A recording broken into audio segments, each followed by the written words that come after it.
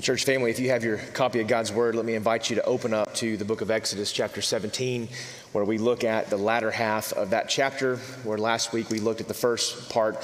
Today we will look at verses 8 through 16.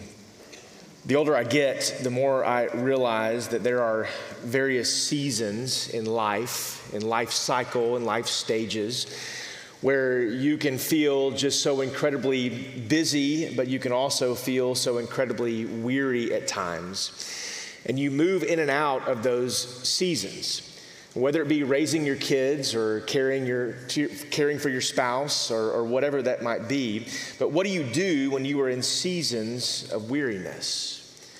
When nothing really seems to go your way. You can't catch a break. It's one thing after the other. You never really feel rested. It could be you're with family multiple times a day, over and over again, and you're enduring those processes with friends and relationships and even perhaps even conflict within work. But what do you do when you're in the midst of those seasons? When nothing quite seems to fall your way. And it's an obstacle after an obstacle, and you endure, you walk forward, and you continue to step forward. What is it that you do? You're busy, but you don't really feel rest in the process.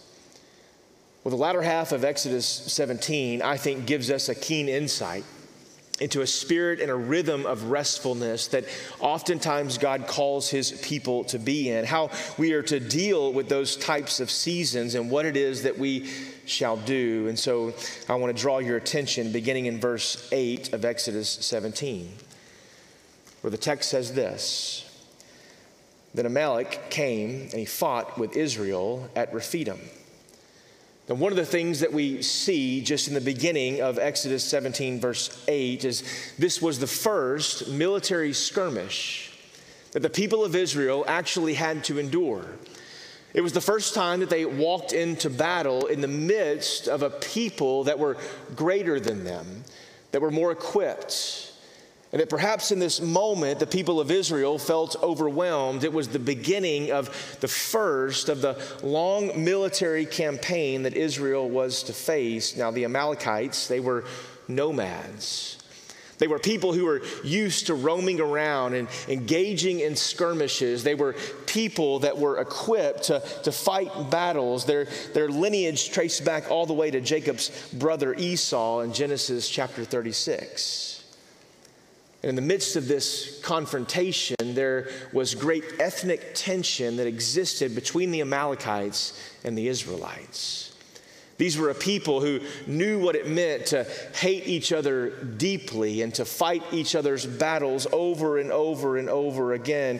Then Amalek came and he fought with Israel. He engaged them. He antagonized them. They provoked them. A couple of things that I want to make note about within the culture and the day and the time in which we lived. In the midst of this moment in Exodus 17 of these ethnic tensions, I think we would do well to be reminded of the truth of God's word, first and foremost, that there should not be amongst God's people any sort or type of ethnic tension. That what existed here in Exodus 17 should not be true of us, first and foremost, because of this truth that all people are created in God's image. We are image bearers amongst one another, created in his image to bear forth his name and his identity and who he is. All people are created in God's image. But secondly, I want to remind us this morning that Christians of other races aren't just equal to us, they are joined to us according to Revelation 7:9. They're not just equal.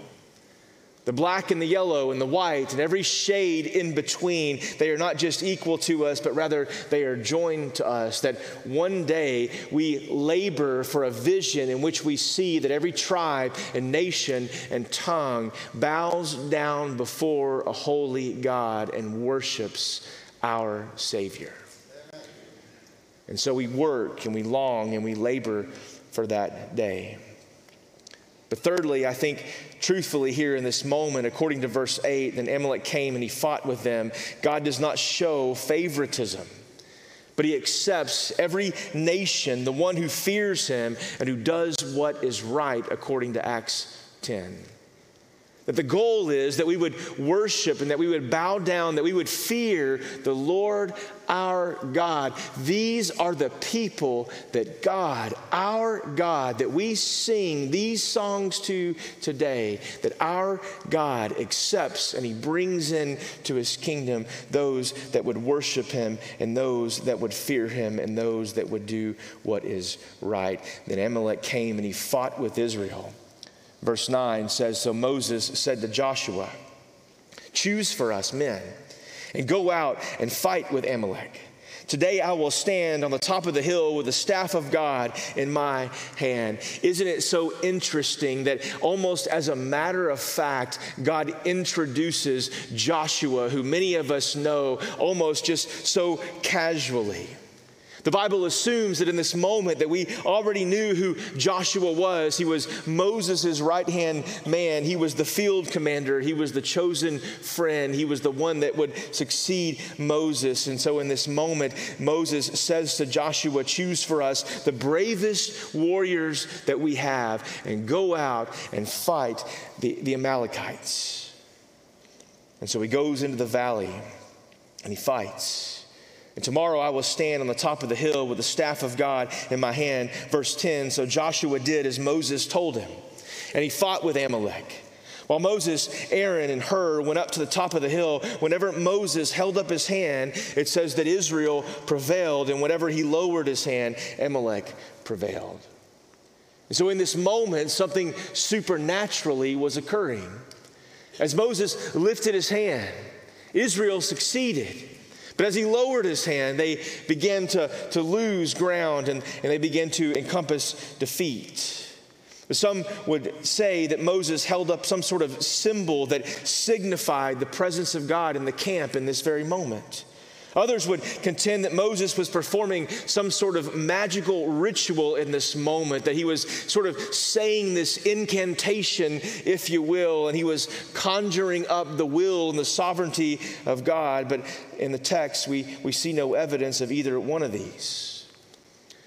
But what we do see is a man who was deeply intimate and in communion with his God. And he walked with God out of that relationship and out of the overflow. And so that when he raised his hands, his men and his women, they succeeded in all that they did. What we see here in this verse, as he lifts up his hands and he raises them and they experience success. And it says they prevailed over the Amalekites in verse 10. He prays and he walks in this moment. He stands with God. He communes with him. There's union in this moment with Moses and the Lord. It's deeply connected to Moses' prayer life and his walk with God and his intimacy that he has with God. Can I say to you that if you leave here tomorrow and try to prevail over a situation, an obstacle that exists within your life, and you hold your hands up, and you pray and ask God for success, can I just be honest with you today and to remind you that you are not Moses. Sometimes we get superstitious, if you will, when it comes to our own union with Christ.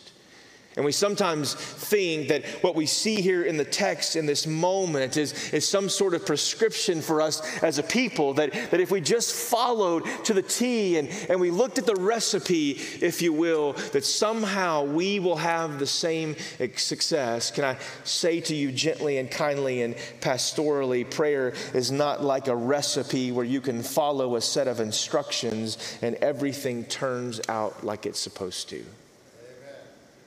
It's not just some magical formula. That the promise that God gives in this moment in Exodus 17 is not the same promise that perhaps applies to you. But what I can say to you this morning is that out of the overflow of Moses' relationship with the Lord, as he prays and he lifts his hand and his countrymen succeed, he had a plan in which he was to pray. And can I tell you this morning, we will not grow in prayer unless we plan to pray. You will not grow in your intimacy with the Lord unless you have some sort of path, unless you have some sort of plan in which you are to execute, in which you are to walk. Moses had a plan, and he prayed, and he communed with God, and he listened to the instructions of God, and he prayed the word of God. You see, for you and I, as it was true for Moses in this moment, is the same truth that exists for us today, that effective prayer is the fruit of a right relationship with God, not a technique to acquire blessings. It is the effect of walking closely with God. And there are men and there are individuals that would stand in pulpits and churches and tell you that if you just prayed this way and with this technique and said these things, that somehow you will acquire some sort of blessing from God. Listen to me closely. Effective prayer, it is simply the fruit of a right relationship, walking diligently with our God. It is the overflow of that relationship. Coming before him and humbling ourselves before his word and seeking to understand that word. It is the power behind our power. It is the truth behind the power that we have and the existence that we have to proclaim the gospel to people that are far from God so that they might know him. It is the key to our intimacy with him. That we humble ourselves before his word and that we pray out of the overflow of those things that we know and that endear our hearts. It is the intimacy that exists. Intimacy with God is the source of our power to do a great work for God. Walking closely with him, friends. The source of our power here at 800 West Berry Street in Fort Worth, Texas, has nothing to do with the man behind the pulpit or the teacher in the classroom or the person in the pew. But it has everything to do with God's people intimately engaging and pursuing the Lord our God.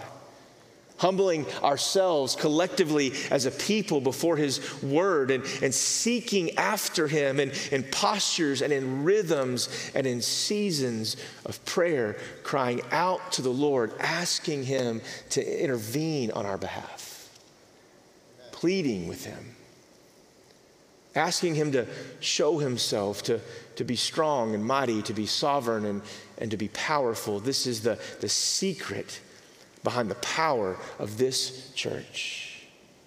Intimacy with our God is the source of our power to do a great work for God. And make no mistake about it. In the same sense in which Moses' ability within Exodus 17 was able to demonstrate and to show the Israelites as they engaged in battle with the Amalekites, the victory that was before the people of God in this moment, is the same truth that's applied to this church today in this very moment, that our victories in life, they depend upon prayer. Because ultimately, the victory always, listen to me, it always depends upon our God. That we can't have enough talent and education and credentials and ability to win any kind of victory apart from the Spirit of God at work within our life. That we can't win any lost individual that is far from God and see them come to know Christ apart from the Spirit of God.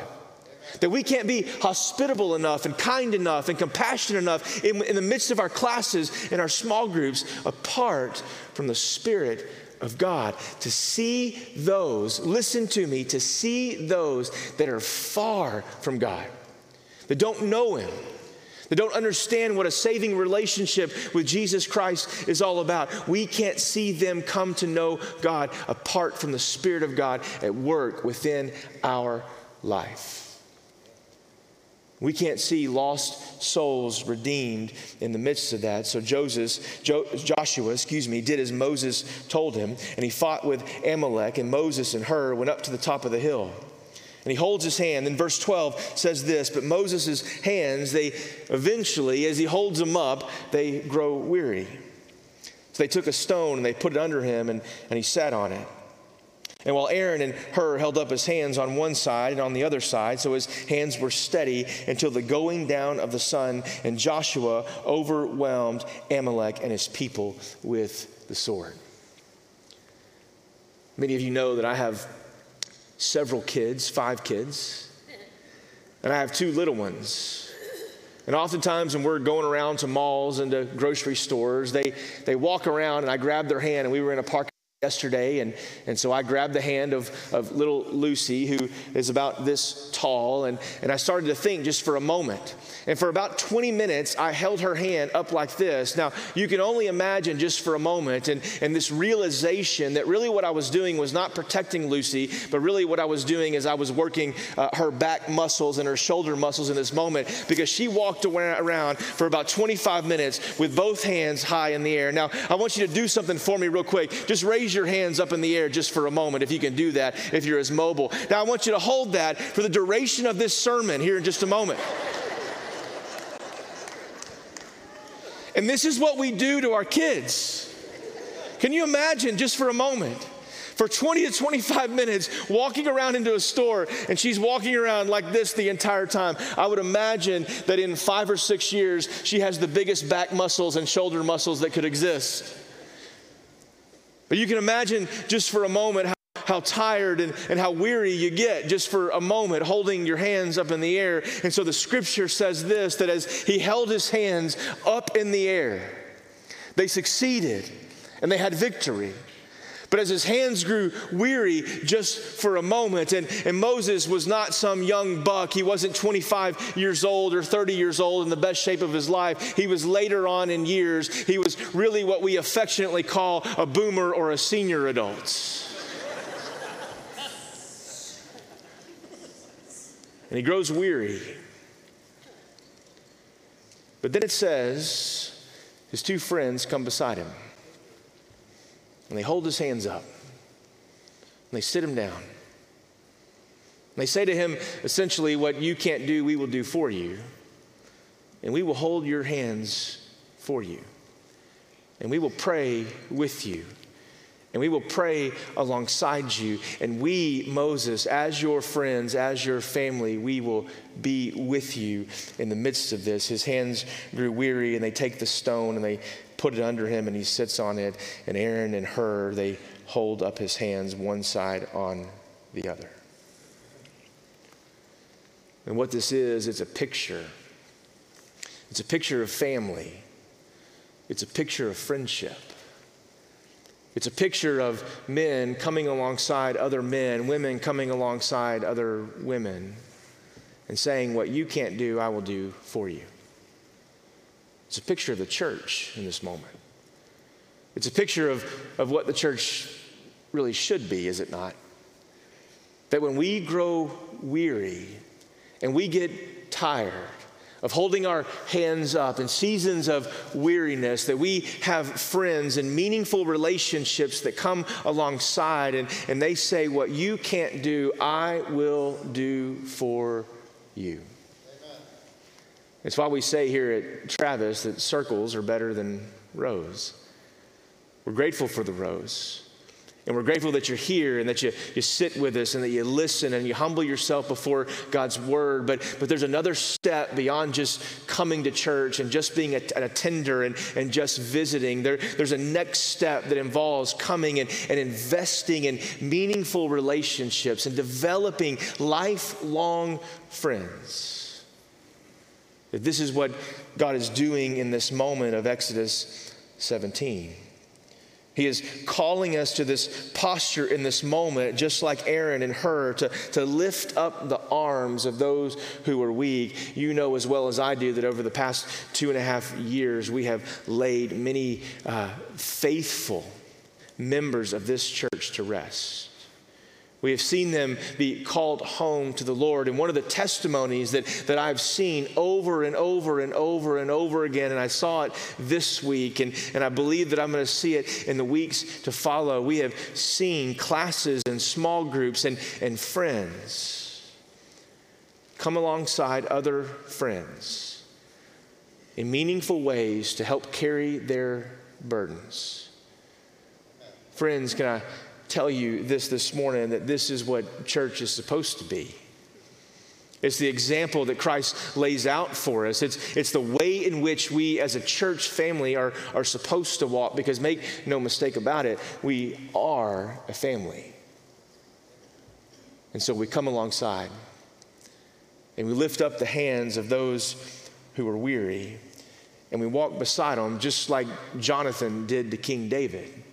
And the friendship that existed within that moment, having friends that we can cry with, who can walk and talk with us, and who can invest in us, who will force us even at times to say, listen, you need to slow down, you need to rest.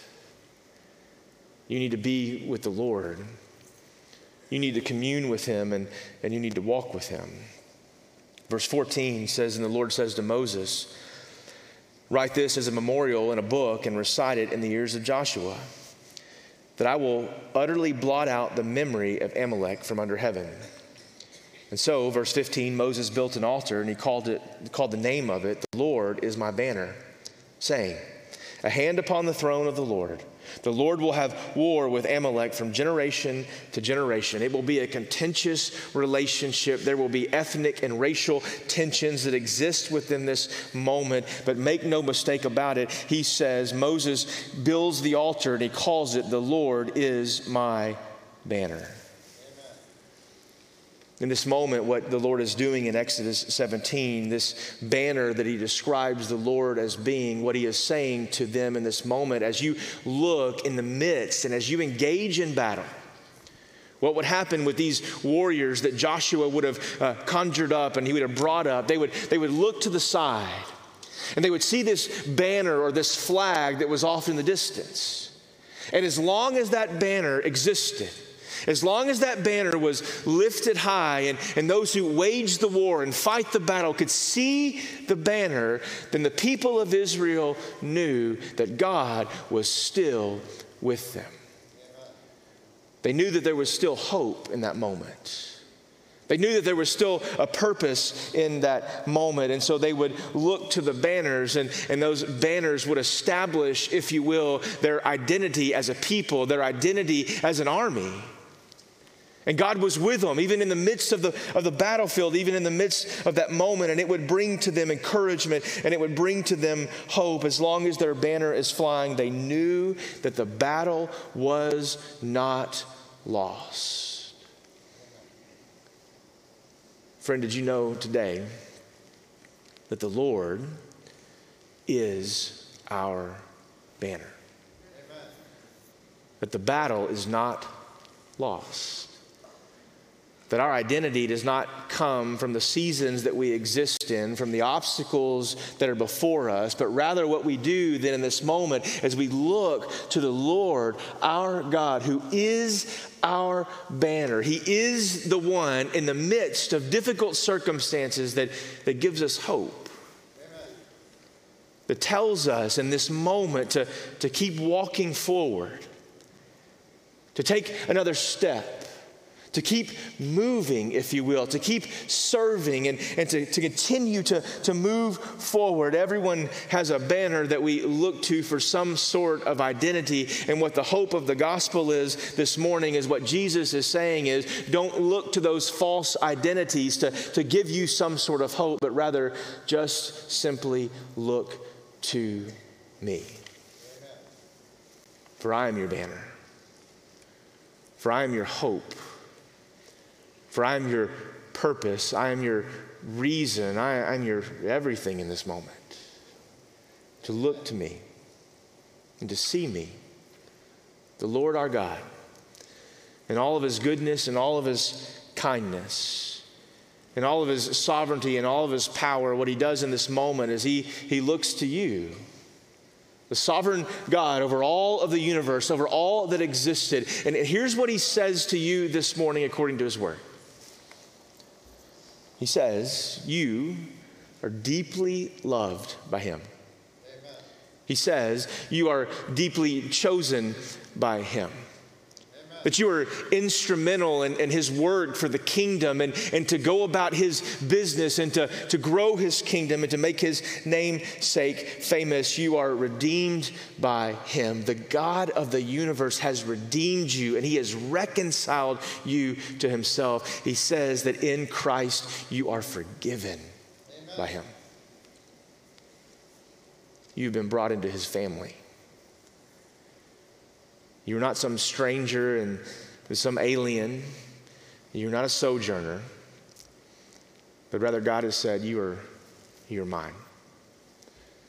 That through repentance of sin, confession of sin, calling upon his name, you have been brought into his family. Amen.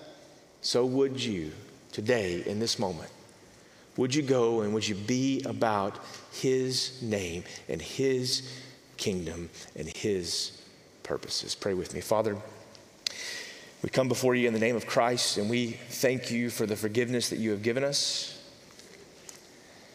We thank you for the truth of your gospel, that you have reminded us that we are loved and chosen, that we have been redeemed and forgiven. We have been brought into your family. You are our banner. So, Father, we keep our eyes upon you. Father, would you help us when we feel like we need to wander off in our own way? Father, would you give us grace and mercy? And for we ask these things in Christ's name, and God's people said, amen.